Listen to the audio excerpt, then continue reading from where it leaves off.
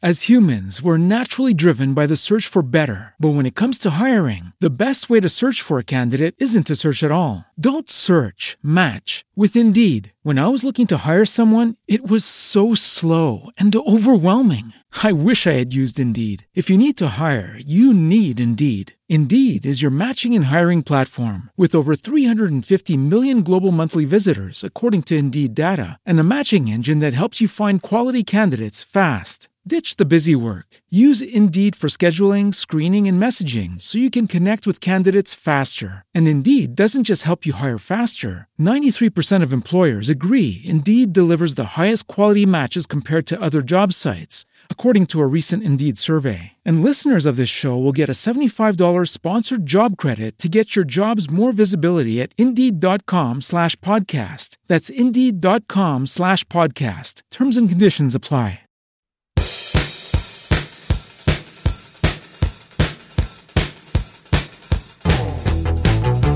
You're listening to Nakedly Examined Music, a podcast about songs and songwriters. My name is Mark Linsenmeyer.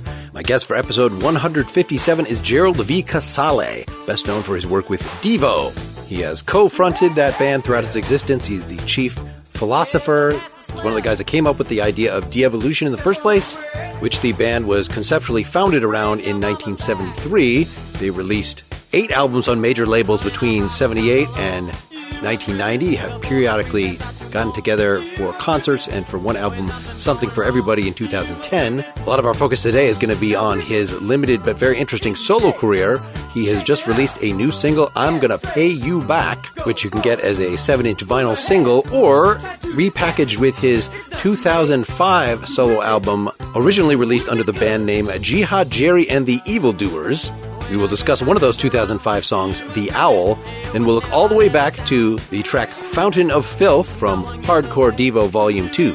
And we'll conclude by listening to the single It's All Devo by Gerald Casale, backed by Italy's Funk Investigation from 2016. For more information, please look at geraldvcasale.com. For more about this podcast, check out nakedlyexaminedmusic.com. Make sure you're subscribed directly to this podcast feed. And if you want to support the effort, you can go to patreon.com/nakedlyexaminedmusic or upgrade to a paid subscription directly through the Apple Podcasts app.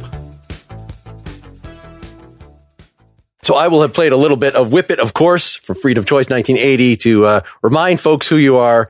But we're going to get very quickly to the new thing. This is a weird thing in that it's a new single, but you're packaging it for release with an album sort of between Devo projects from 2005. But say a little about your choice in reviving it that way.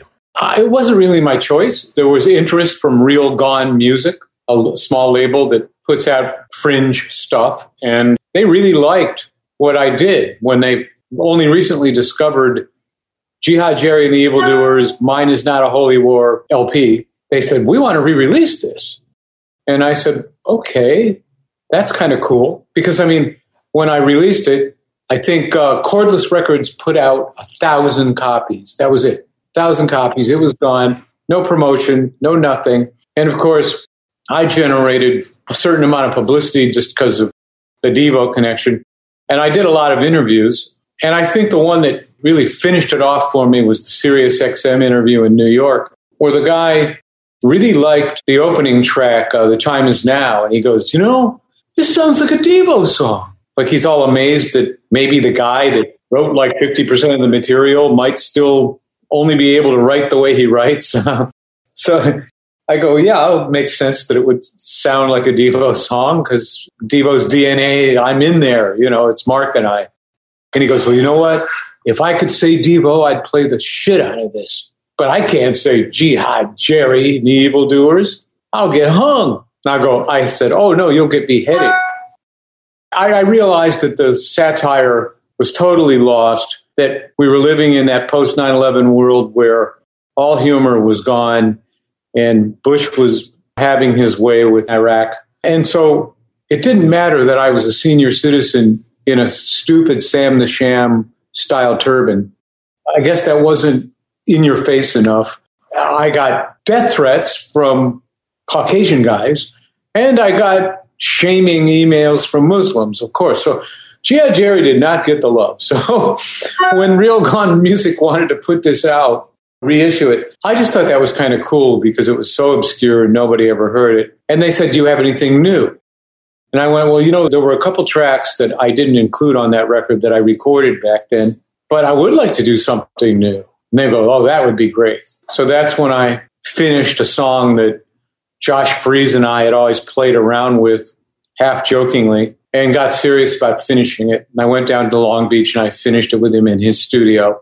And we got Steve Bartek to play on it from Oingo Boingo, and Josh Hagar from Shadow Party. And Jeff Winter put it all together. He liaised with Real Gone and coordinated everything. And then I felt that I really had to do a video once and for all to let the world know who G.I. Jerry is, since he is kind of a cartoon character in a way. So I did that video with my good friend Davey Force, who's an incredible CGI artist. And I knew the look I wanted, and I had described it to Davey before. But we couldn't find any live action program to do that. Davey actually created that from taking various deep learning programs and tweaking them and hacking them. So starting with video footage and then screwing it up? Yeah, we shot me on green screen. Did a complete storyboard. I had the whole idea down. And we did it in Davey's little garage studio because, it was a no-money project. And he did me tons of favors. That video, if you were paying market value for that kind of CGI compositing and effects, it would be a lot of money, actually. So I was very happy with the outcome because what that did is it established the world I want G.I. Jerry to exist in. So G.I. Jerry can come back in that world with new stuff. All right, well, let's hear the song. And in fact, I want to invite listeners to stop this, jump over to YouTube, watch the video so we can talk about the visuals as well as the audio. A bullet for your war of attrition and your exploitation of the human condition. A duplicitous man on a curious mission, waiting for the other shoe to drop. I'm gonna pay you back. I'm gonna pay you back. I'm gonna pay you back right now.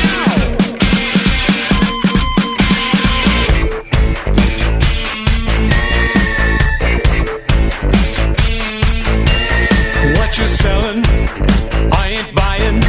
Your lips are moving, that means you're lying. You appropriated credit, you let them think you said it. I gotta give you credit, that hat trick is impressive. Take all the fame and glory, deflect the blame, rewrite the story. I'm gonna pay you back, I'm gonna pay you back, I'm gonna pay you back right now. 100, 200, 300, 400, 500, 600, and this bullet makes 7. I'm gonna pay you back. I'm gonna pay you back. I'm gonna pay you back right now. Don't be gaslighting me, mofo. Don't be gaslighting me, mofo. Don't be gaslighting me, mofo. Don't be gaslighting me, mofo.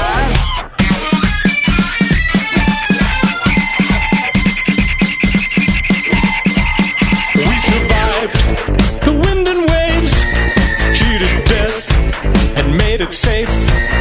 Rode the lifeboat to the shore, that's when you wanted more. I gotta give you credit, that hat trick is impressive. Take all the fame and glory, deflect the blame, rewrite the story. I'm gonna pay you back. I'm gonna pay you back. I'm gonna pay you back right now.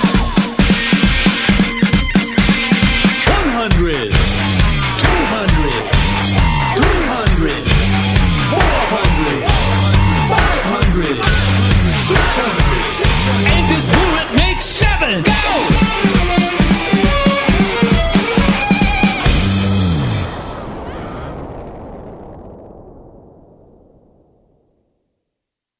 So folks have now experienced the song.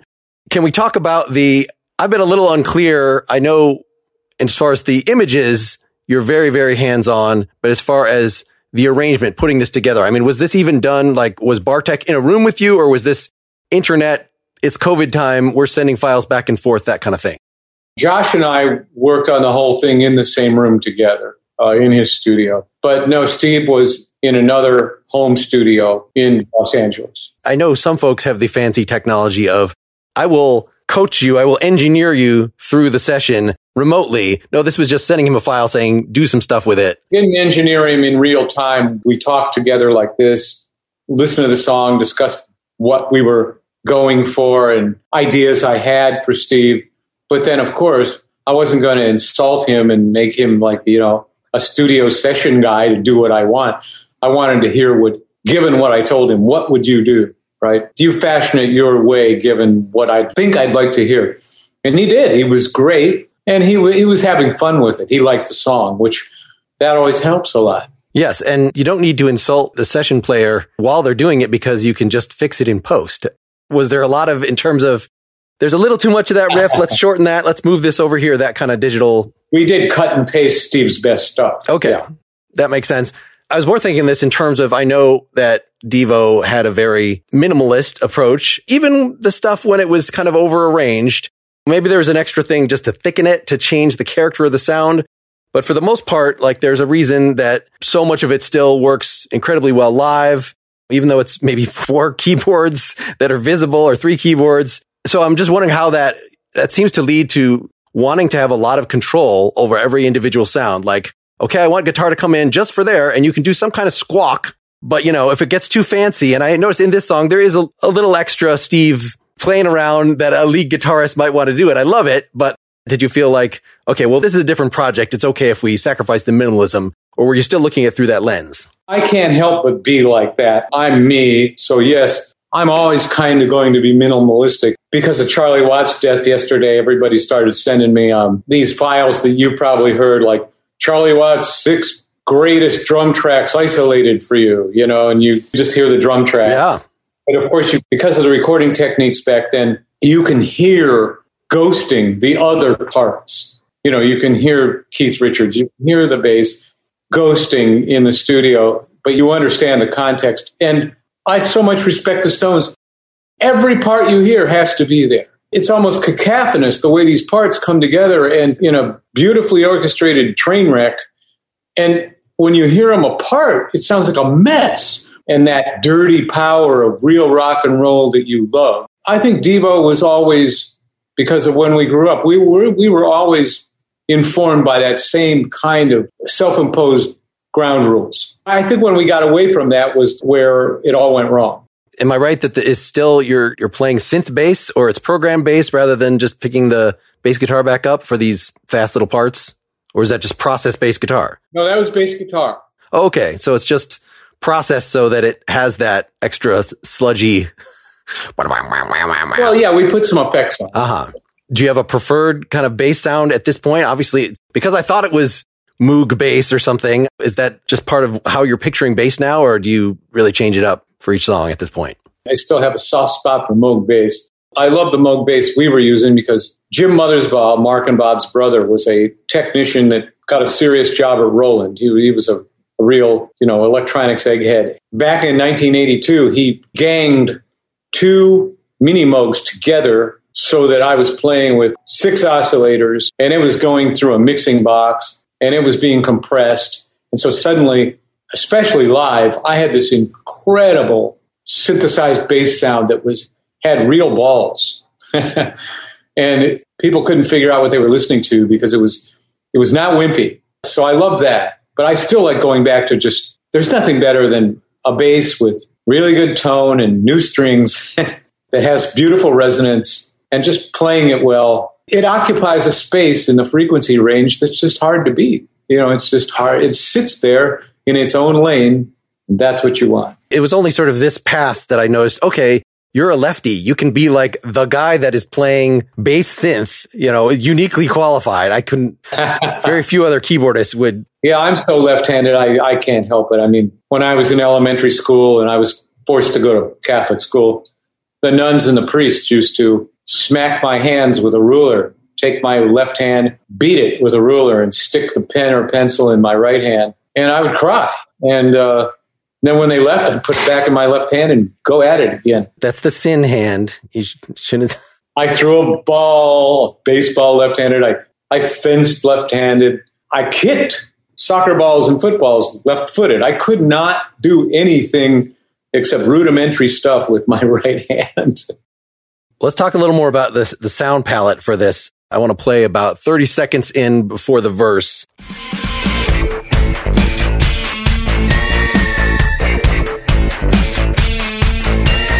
What you're selling, I ain't buying.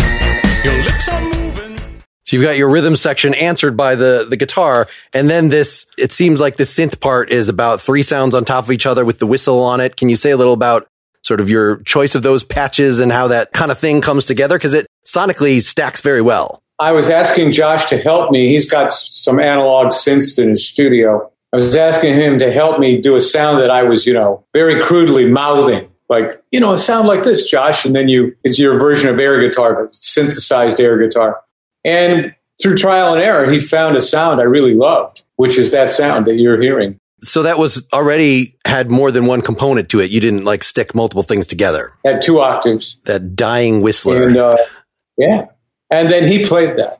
Yeah. So was any of this programmed, or this was just all kind of individually played as you were going through? There was a white noise wash that acts like digital version of Casabas. That was programmed. That was our BPM. So we had a click track in that to kind of glue all the counterpointed parts together, because nothing's playing just like a driving line that's constant. Everything is in and out, in and out. Well, I mean, a lot of kick drum. I guess it stops a couple times, but you got the 4 on the floor. Yeah, we got 4 on the floor. That and the white noise, that's the only thing gluing it together. Kick drum and that. We play about 120 and the transition to the chorus here. I'm gonna pay you back. I'm gonna pay you back. I'm gonna pay you back right now. So again, would that be kind of Bartek's injection, or you already knew, like, we need to have a little guitar rocket take off here over the spazzy drum thing that they've already heard a few times? That's why we went to it. And then just making it so stark during the I'm going to pay you back part, that it's really just, is there anything besides drums? I'm trying to remember. Oh yeah, just the kick drum and then Steve answering it with that choky note. Yeah. Yeah, it was sort of a couple listens before I wait, is this are you doing a rap? No. You do sing parts of it, but it's very, you got to fit all those words in it. It's a white man's rap. It's a white man's rap. Well, and then just to sort of deflate that further, having the gaslighting, have this, I want to say sped up, because I'm thinking analog, where I would record stuff slightly slower so I could come back munchkin-y. But what are you doing with that at this point? Is that's just digital pitch correction, or the don't be gaslight me, mofo. That part? Yeah. That's exactly what I did. What you just did. I did it. It's not sped up. It's just me doing a cartoon character. I see. Let me play a little of that spot so we can talk, because that gets even a little crazier in terms of the sonic palette here. Don't be gaslighting me, mofo.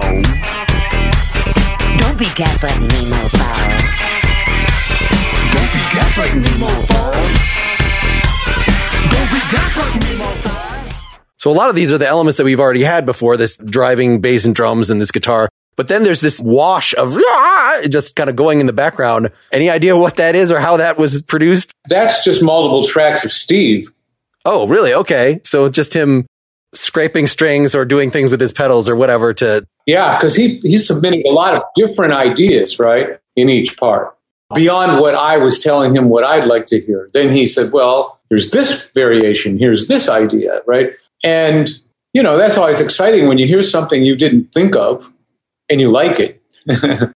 You got to be open and honest to like things that you didn't think of. And when we started experimenting and layering, we realized that at the point after the gaslighting, it needs to really be scary. And so it gets scary. Yeah, let's say a little about sort of the movement of the plot here.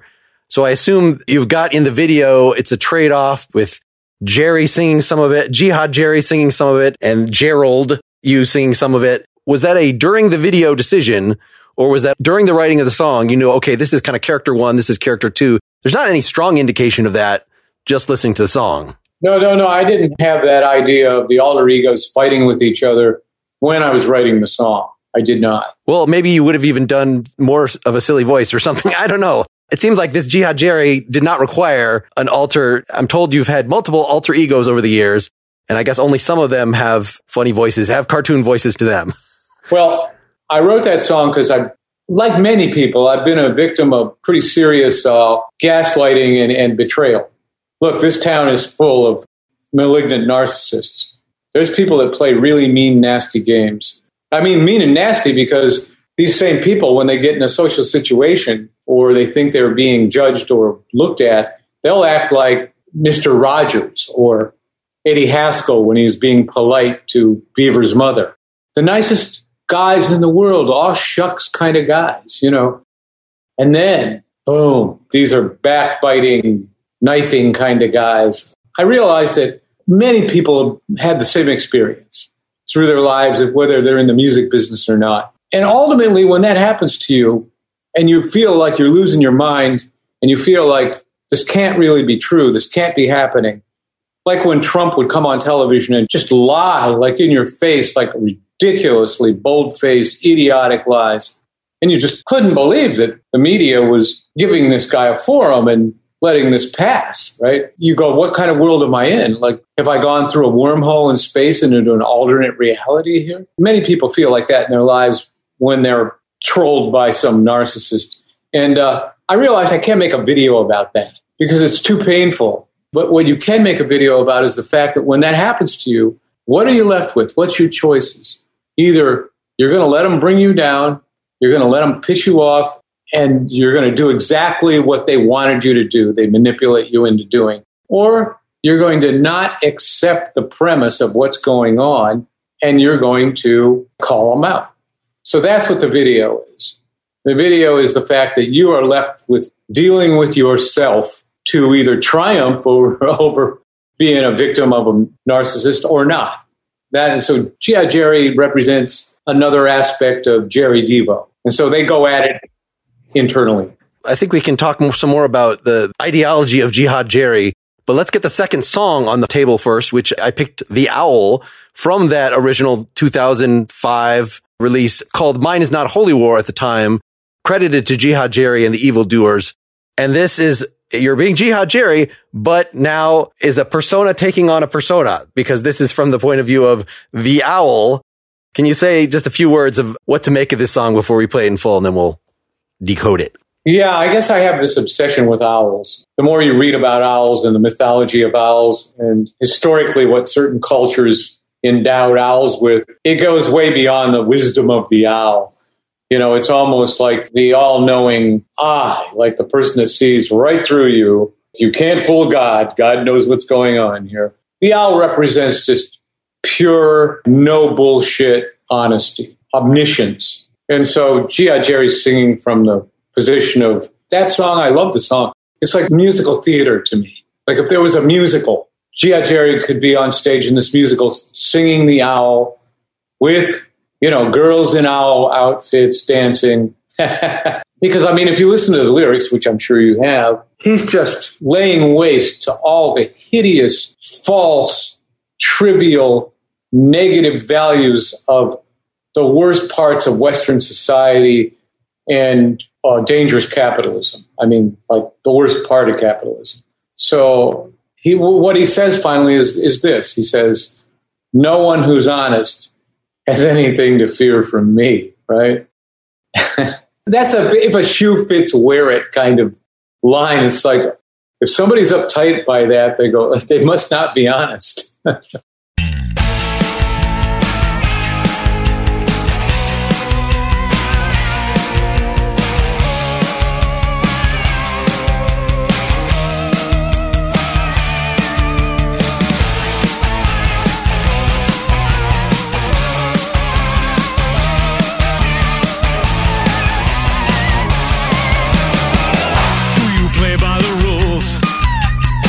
Or do you go with the flow?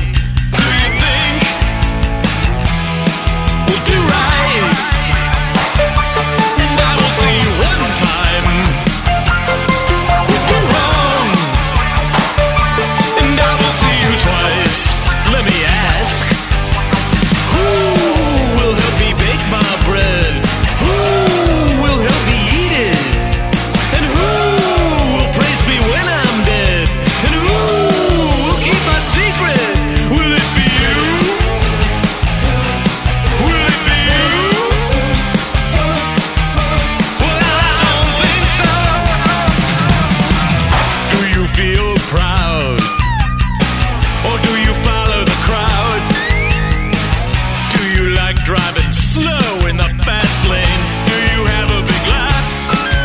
Have a pull-up bug chaser with the song in his heart when you're chasing him down in your big SUV. Do you think that's okay?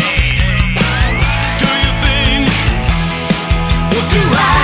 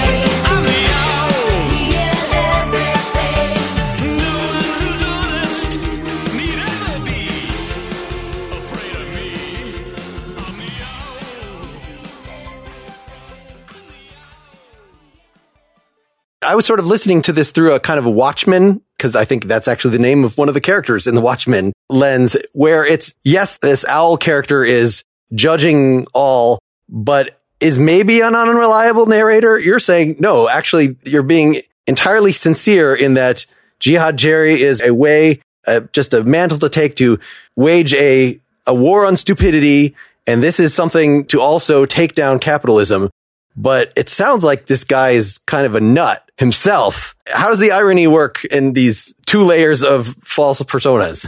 It's like we said with We're All D.O. If you don't include yourself in the quotient, then you're not honest, because am I nuts on some level? Probably.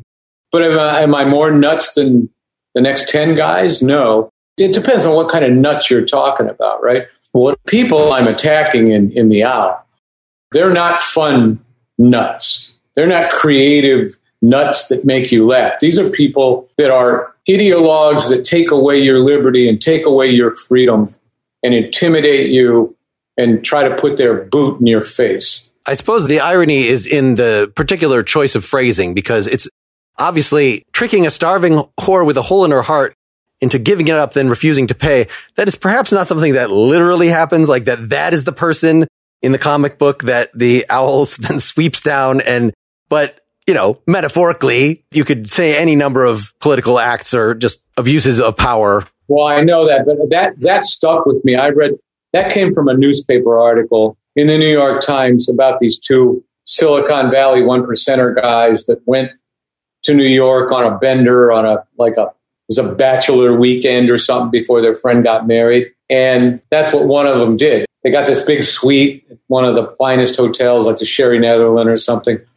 And they paid for some prostitutes with the plan of stiffing them, and were very proud of it and thought they were very funny. So they told this to their friends, and somebody ratted them out to the press.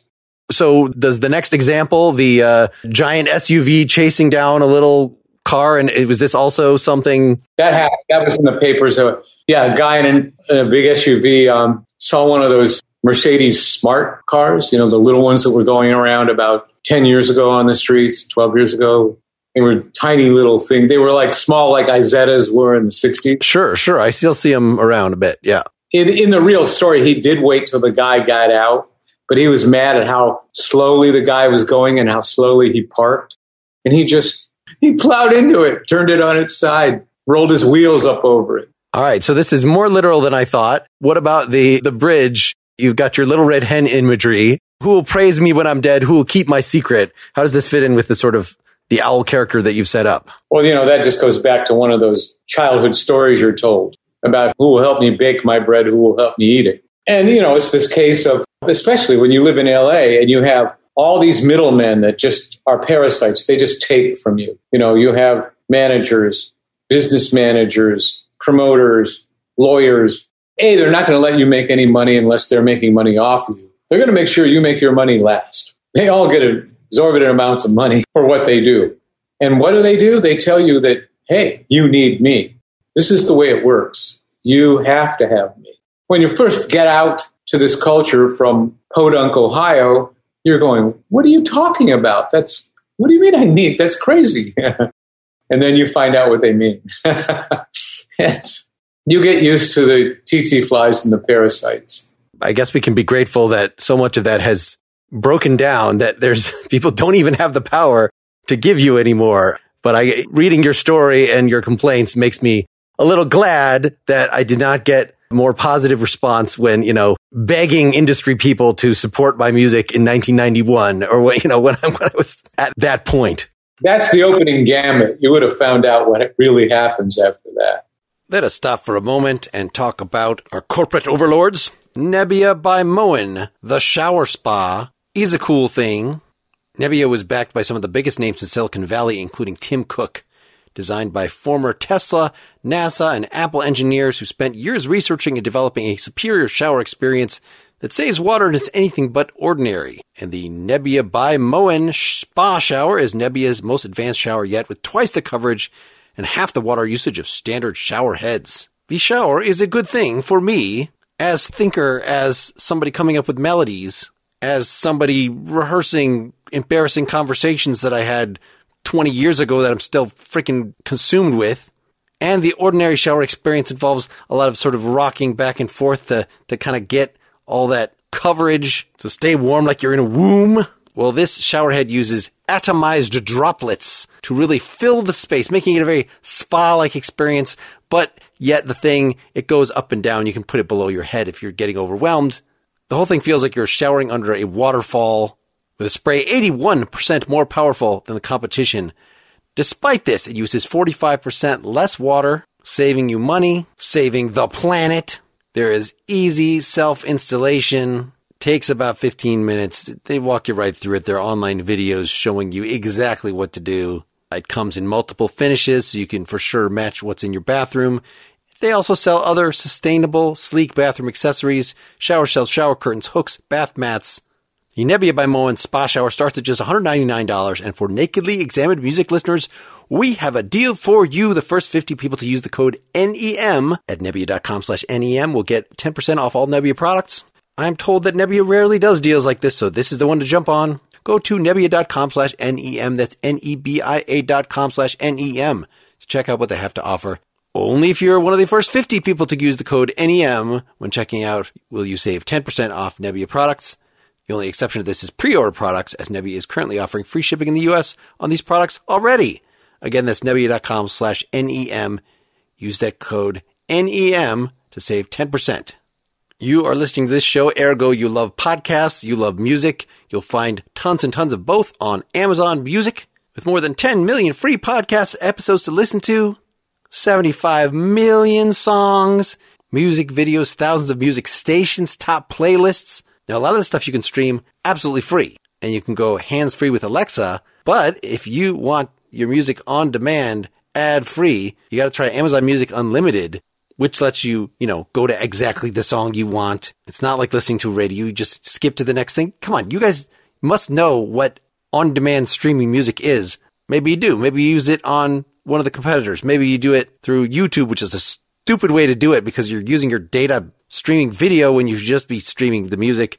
Anyway, whether you've never tried an on-demand music service or just haven't tried Amazon's in particular, this is a great time to do it. For a limited time, new customers can try Amazon Music Unlimited free for 30 days with no credit card required. Just go to Amazon.com/NEMPOD. That's Amazon.com/NEMPod to try Amazon Music Unlimited free for 30 days. Amazon.com/NEMPod. Renews automatically. Cancel anytime. Terms apply. I know you've talked about how Jihad Jerry was just a Devo. There was something ambiguous about it. And the irony was right baked in there that we're going to actually be the ones who are devolving. Yeah, some of the songs, I really admire your IQ of 37 or what, some of these songs are just like straightforwardly insulting. But by the time, the product got out there, it was more ambiguous. It was more, you can't really be insulted by us because we're participating in it in some way by being in the costumes. But it seems like, no, with Jihad Jerry, you're moving more towards straightforward. Yes, I'm doing still obviously something comic, but I can be straightforwardly condemning in a way that, I don't know, was that a gradual thing? Certainly you have Jimmy's in a wheelchair and I don't care. You have these, some things in the Devo catalog, even later, that are still very direct in that way.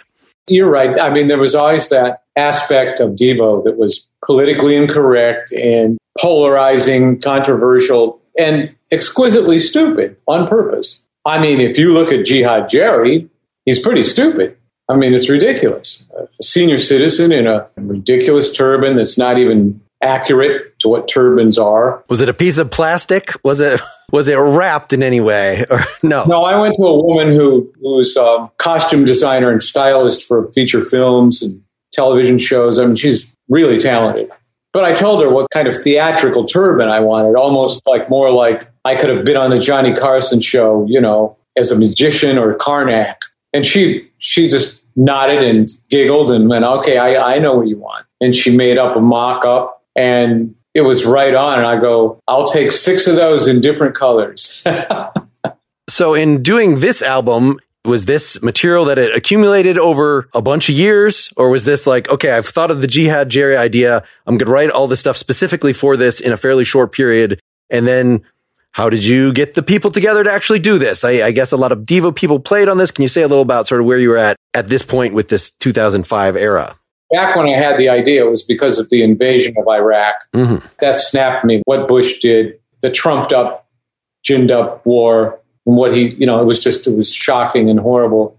That's when it started. So yes, between 2003 and 2005, other than the covers I did, which was, I did a cover of a Devo song, Find Out, and I did a cover of an old Yardbirds song that nobody ever paid attention to called He's Always There from, I think, their second record. But all the other songs I wrote between 2003 and 2005.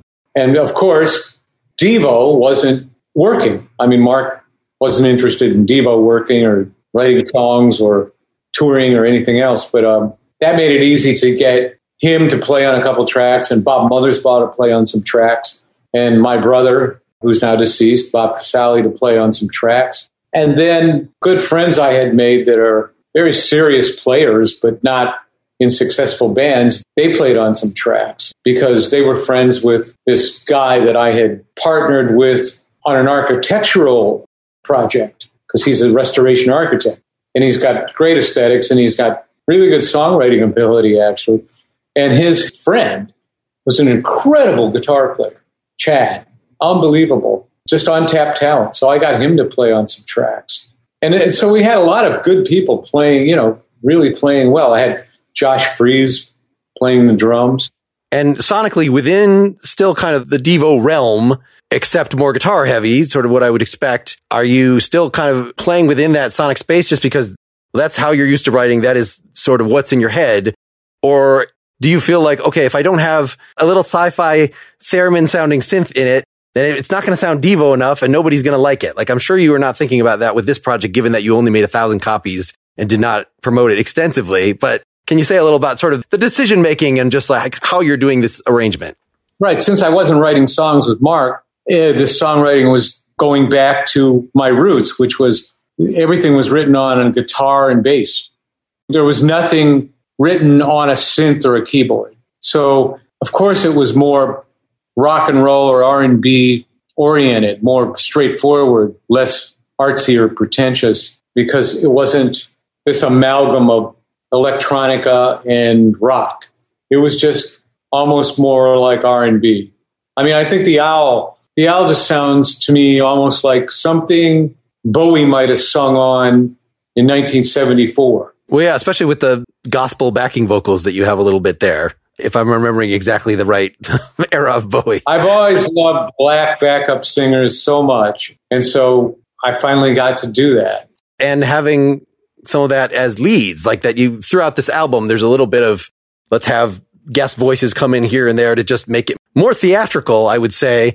But it's, at least to me, like particularly with the new one, which I realize is a decade and more later, but it's not as clear. Like when you say theatrical, that can just mean showy and it has a lot of interesting sounds, or it can mean there is a coherent plot that you can follow. And the Owl you sort of can. Like, this could be part of a musical. I'm going to pay you back. Maybe just the nature of trying to make it not so on the nose, obvious, like a particular scene. It muddies up the plot a little bit, but of course the plot is always optional in a pop song. Like, you're right. 16 years had passed. And Jihad just doesn't feel the same as he did 16 years ago. Well, I guess it lasted as long as the war. How about that? 20 years of war, and then you can't get your own people out. I mean, this is a debacle and a half. This is horror.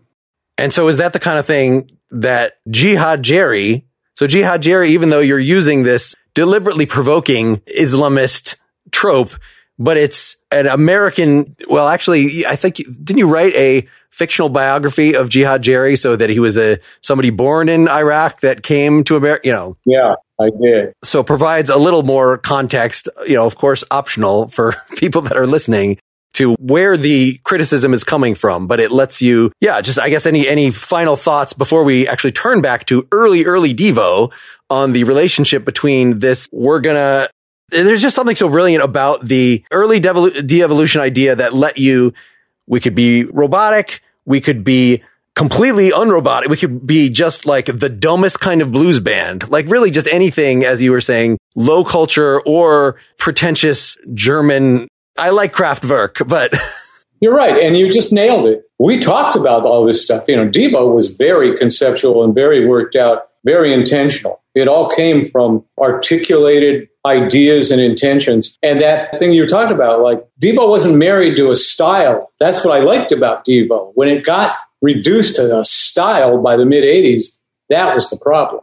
Because it was the high and the low merging. And yes, you could do a dumb blues thing, or you could do a very pretentious Kraftwerk-y meets Devo thing.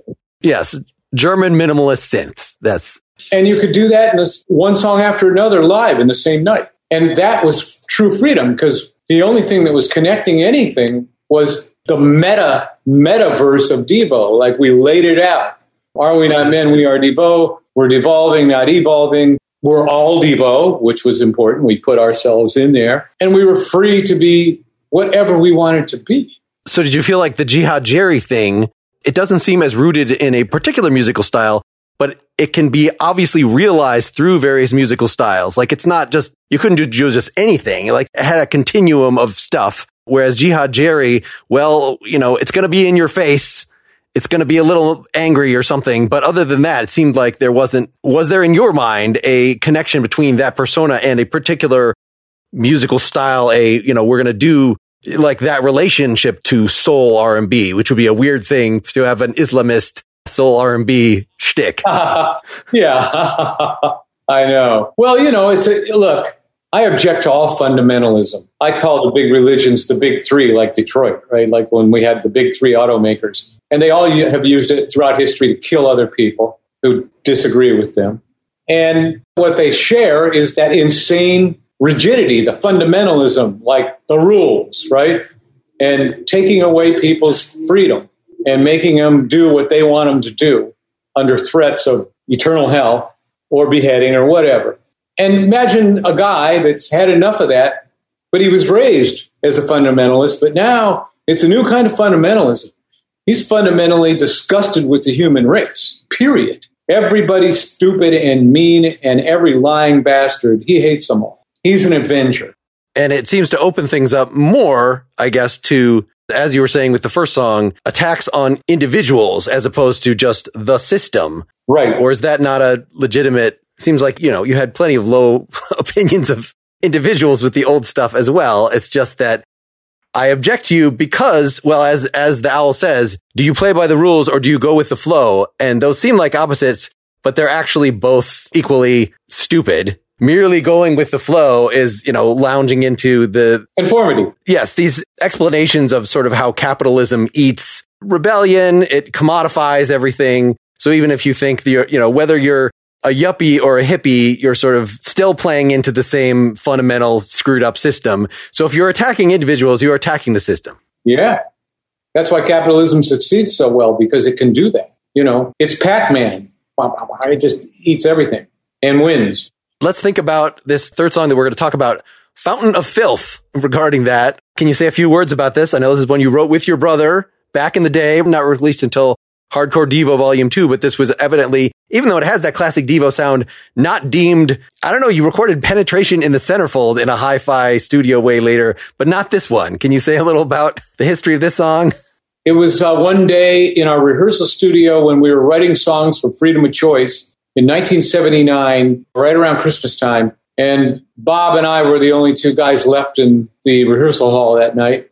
And of course, back then, again, Devo would get together all day, right? Spend hours together all day, every day, and run a 4-track machine and lay down ideas and play in the same room together.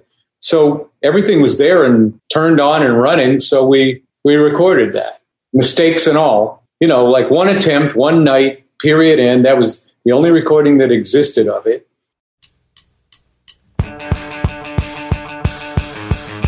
There it was, just like Old Faithful, the eternal fountain of filth.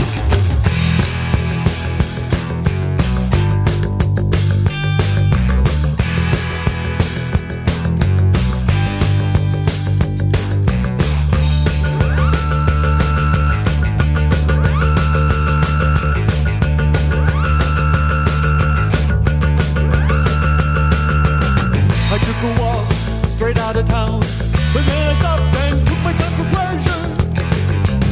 I was alone, I looked around, I heard a voice, so I buckled up for safety. I saw myself there on the ground, a full of sound that showed my own reflection in a fountain of filth. It was a fountain of filth, eternal fountain of filth.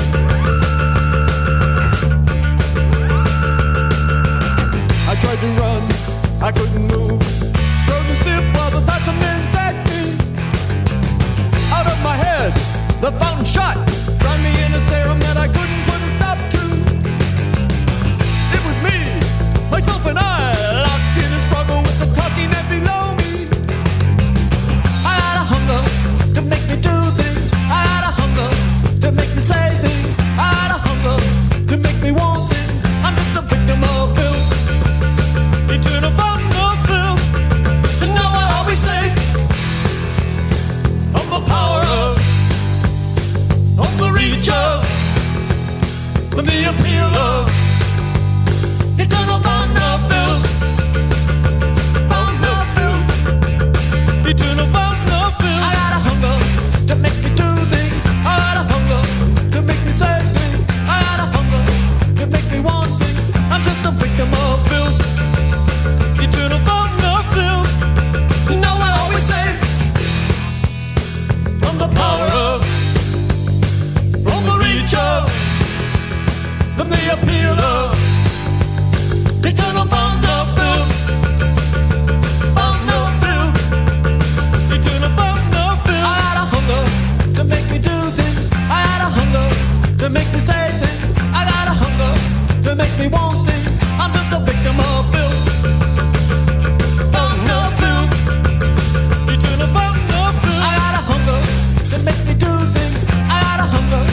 Make me say things, I got a hunger to make me want things. I'm just a victim of filth.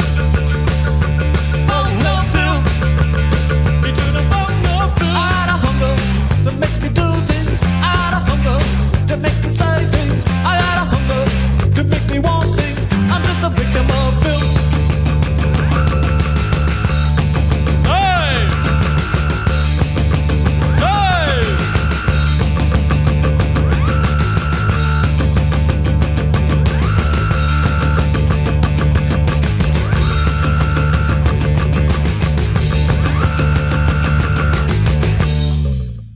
It is the whole band. Obviously, it's very distinctive sounds from everybody. Right. But that particular, so it was Bob's contribution, that initial guitar riff. There it was. With that tritone thing in there. And it's got that minimalism on very clear display, including, let's just introduce, just have the guitar. There's also some, I don't know if you recall the recording so clearly, but I just wrote garbage cymbal because there's some, it sort of sounds like a gated cymbal, but it's, there's some real cymbals elsewhere in the song, but it's just something that plays a pretty significant part coming in right even at the beginning, and then it goes away and comes back through some of the verses. Do you remember like what that was or what?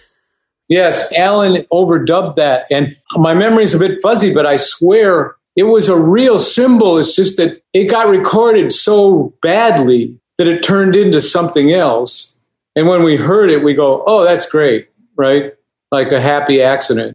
Can you say anything about how this got updated for the live hardcore thing, where it just, a lot of these somewhat lo-fi songs became much more aggressive, still basically the same parts, but let's make the guitar sound much nicer, much less tinny, minimalist, in your face 1980.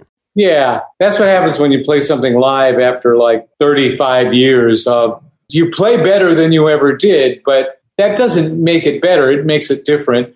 But it was fun playing those songs live, and I was doing it to honor my brother, because basically Bob Casale is the one that spearheaded the whole idea of playing a hardcore tour. Like, go out and play only the hardcore songs from those 2 volumes. And he really was excited about that idea, and I loved it immediately, and he talked Mark into it, he talked Bob into it, and then he got it put together and worked with our agent, Ian Fintak, and he had a set of dates, and Mark blew those dates off, saying, I can't do it. So after Bob died, I go, can we at least do what Bob wanted us to do when he was alive, even though now he can't play, can't be part of it? And they agreed. So we went out and did what we were going to do when Bob was alive. But see, we did that in 2015, I think, late in 2015 in the fall. And we only played maybe 8 venues.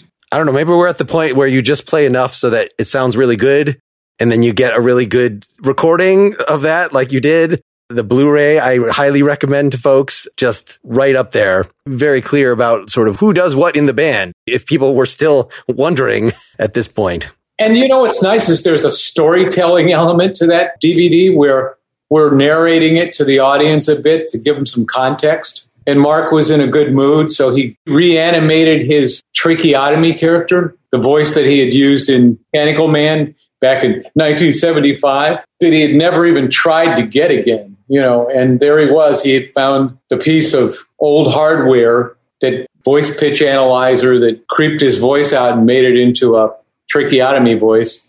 And he does that long monologue before we start the first song, Mechanical Man, where he came up extemporaneously with the thing about cigarettes, naming all the brands from the 50s and 60s and talking about one lung for breathing, one lung for smoking. It's very funny, throwing out cigarettes to the audience. It almost seems a little redundant to ask you about the specifics of the ideology of this song. I mean, it's sort of in the same universe as Uncontrollable Urge. Yeah, any thoughts about sort of the Fountain of Filth? During that concert, you just were saying, yes, we're reveling in how horrible society is. The flaw in the human species itself. Man is incredible, and it's usually work from very little people, very small number of people, to counter massive evil. But massive evil is what you can depend on. And I'm sure you've been feeling that the last 5 or 6 years, how it's like there's evil is in the air. It's like it's palpable.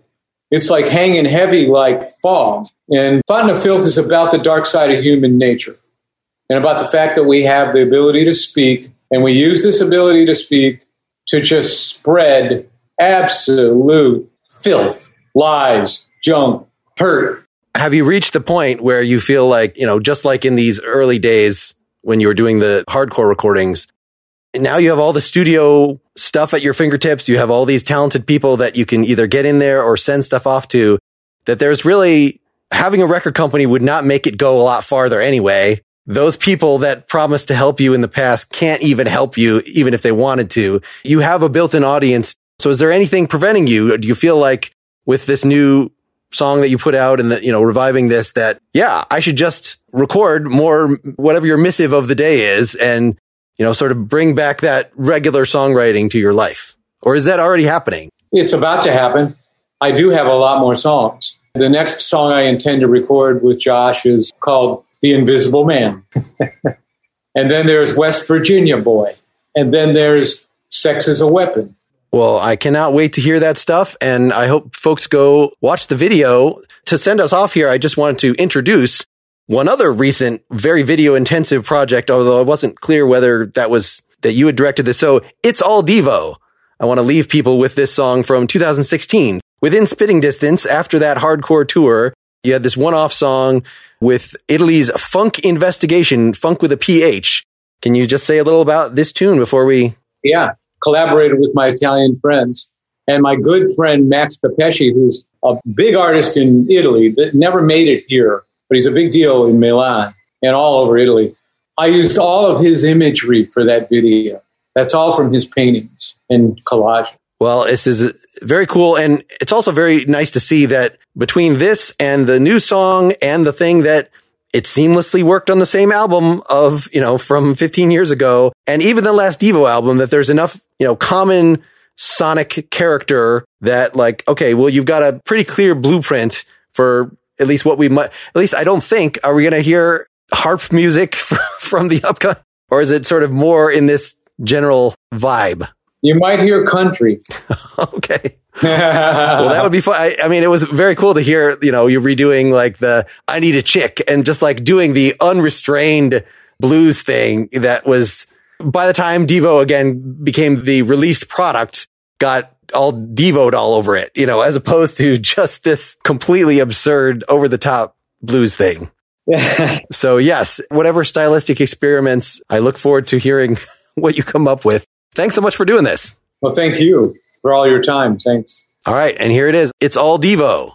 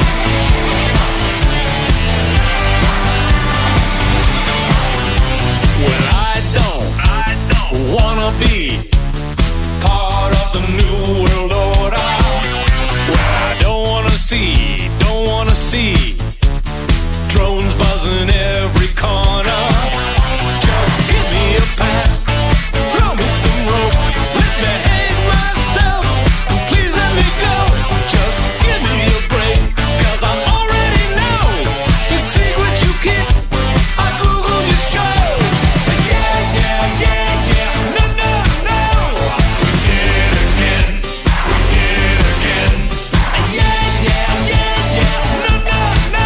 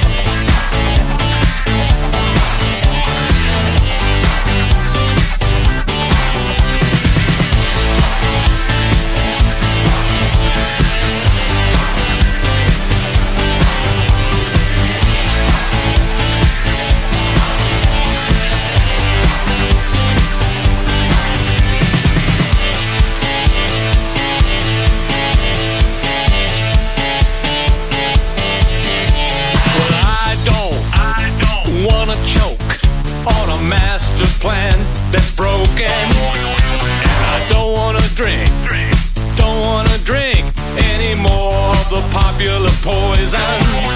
Just give me a pass, throw me some rope, let me hang myself, please let me go.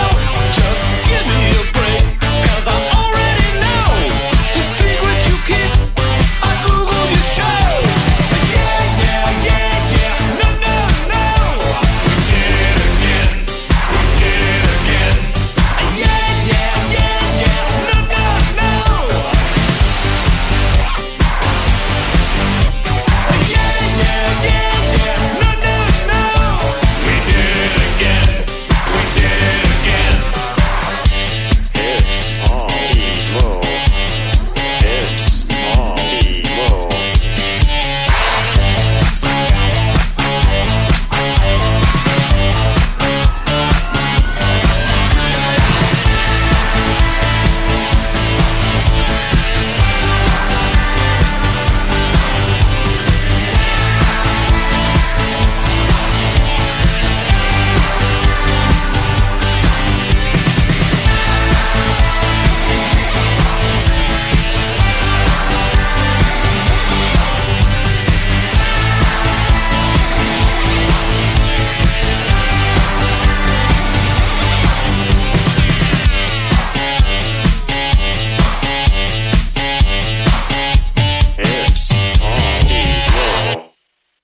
Thanks so much to Jerry, for Jeff Winter, for setting this interview up. This is definitely one for my bucket list. Devo is a band that I own just about everything by. Had never really been clear about the roles of the various members, and Jerry has been their longtime spokesman. It was nice to have a slightly different sort of conversation with him, more focused on the ideology part, on how to do social critique through music, through humor. I find it interesting that we tend to want to impose our own political viewpoints on artists we respect. So like if I find a direct critique of the kind of thing that's in The Owl here, then there's plenty of ammunition for me to think, well, that's irony, that's self-parody, it's not actually taking itself seriously, or it's condemning its own form of critique at the same time it's critiquing its object.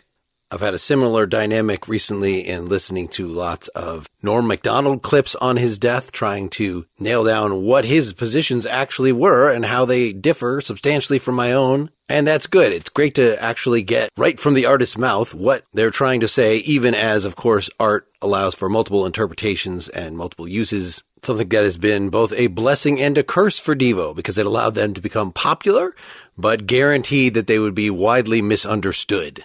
All right, next up, another interview that I was extremely honored to have been able to undertake. Dar Williams, a primo singer-songwriter, and there's more great stuff ahead that I don't want to jinx yet because I haven't actually recorded it.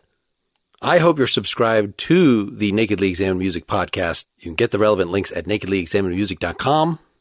And man, oh man, could I use your support, which you could do at patreon.com/nakedlyexaminedmusic, or with one fell swoop, you could support all three of my ancillary podcasts. This one, Pretty Much Pop, a culture podcast, and my newest, the super fun Philosophy versus Improv. If you're using the Apple Podcasts mobile app, there should be a button to subscribe, which charges you a very small per month fee through the Apple Store that gets you ad-free, often extended versions of all three of those podcasts. But whether or not you want to do that, I hope you spread the word about this interview, because this was pretty awesome. And you can, of course, follow this podcast on Facebook, follow me on Twitter. Whatever you do, keep on musicking. Until next time, this is Mark Linsenmeyer signing off.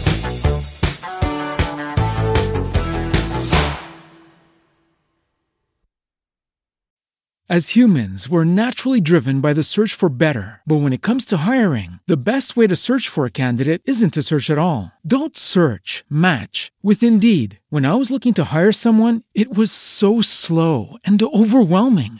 I wish I had used Indeed. If you need to hire, you need Indeed. Indeed is your matching and hiring platform with over 350 million global monthly visitors, according to Indeed data, and a matching engine that helps you find quality candidates fast. Ditch the busy work. Use Indeed for scheduling, screening, and messaging so you can connect with candidates faster. And Indeed doesn't just help you hire faster. 93% of employers agree Indeed delivers the highest quality matches compared to other job sites, according to a recent Indeed survey. And listeners of this show will get a $75 sponsored job credit to get your jobs more visibility at Indeed.com/podcast. That's Indeed.com/podcast. Terms and conditions apply.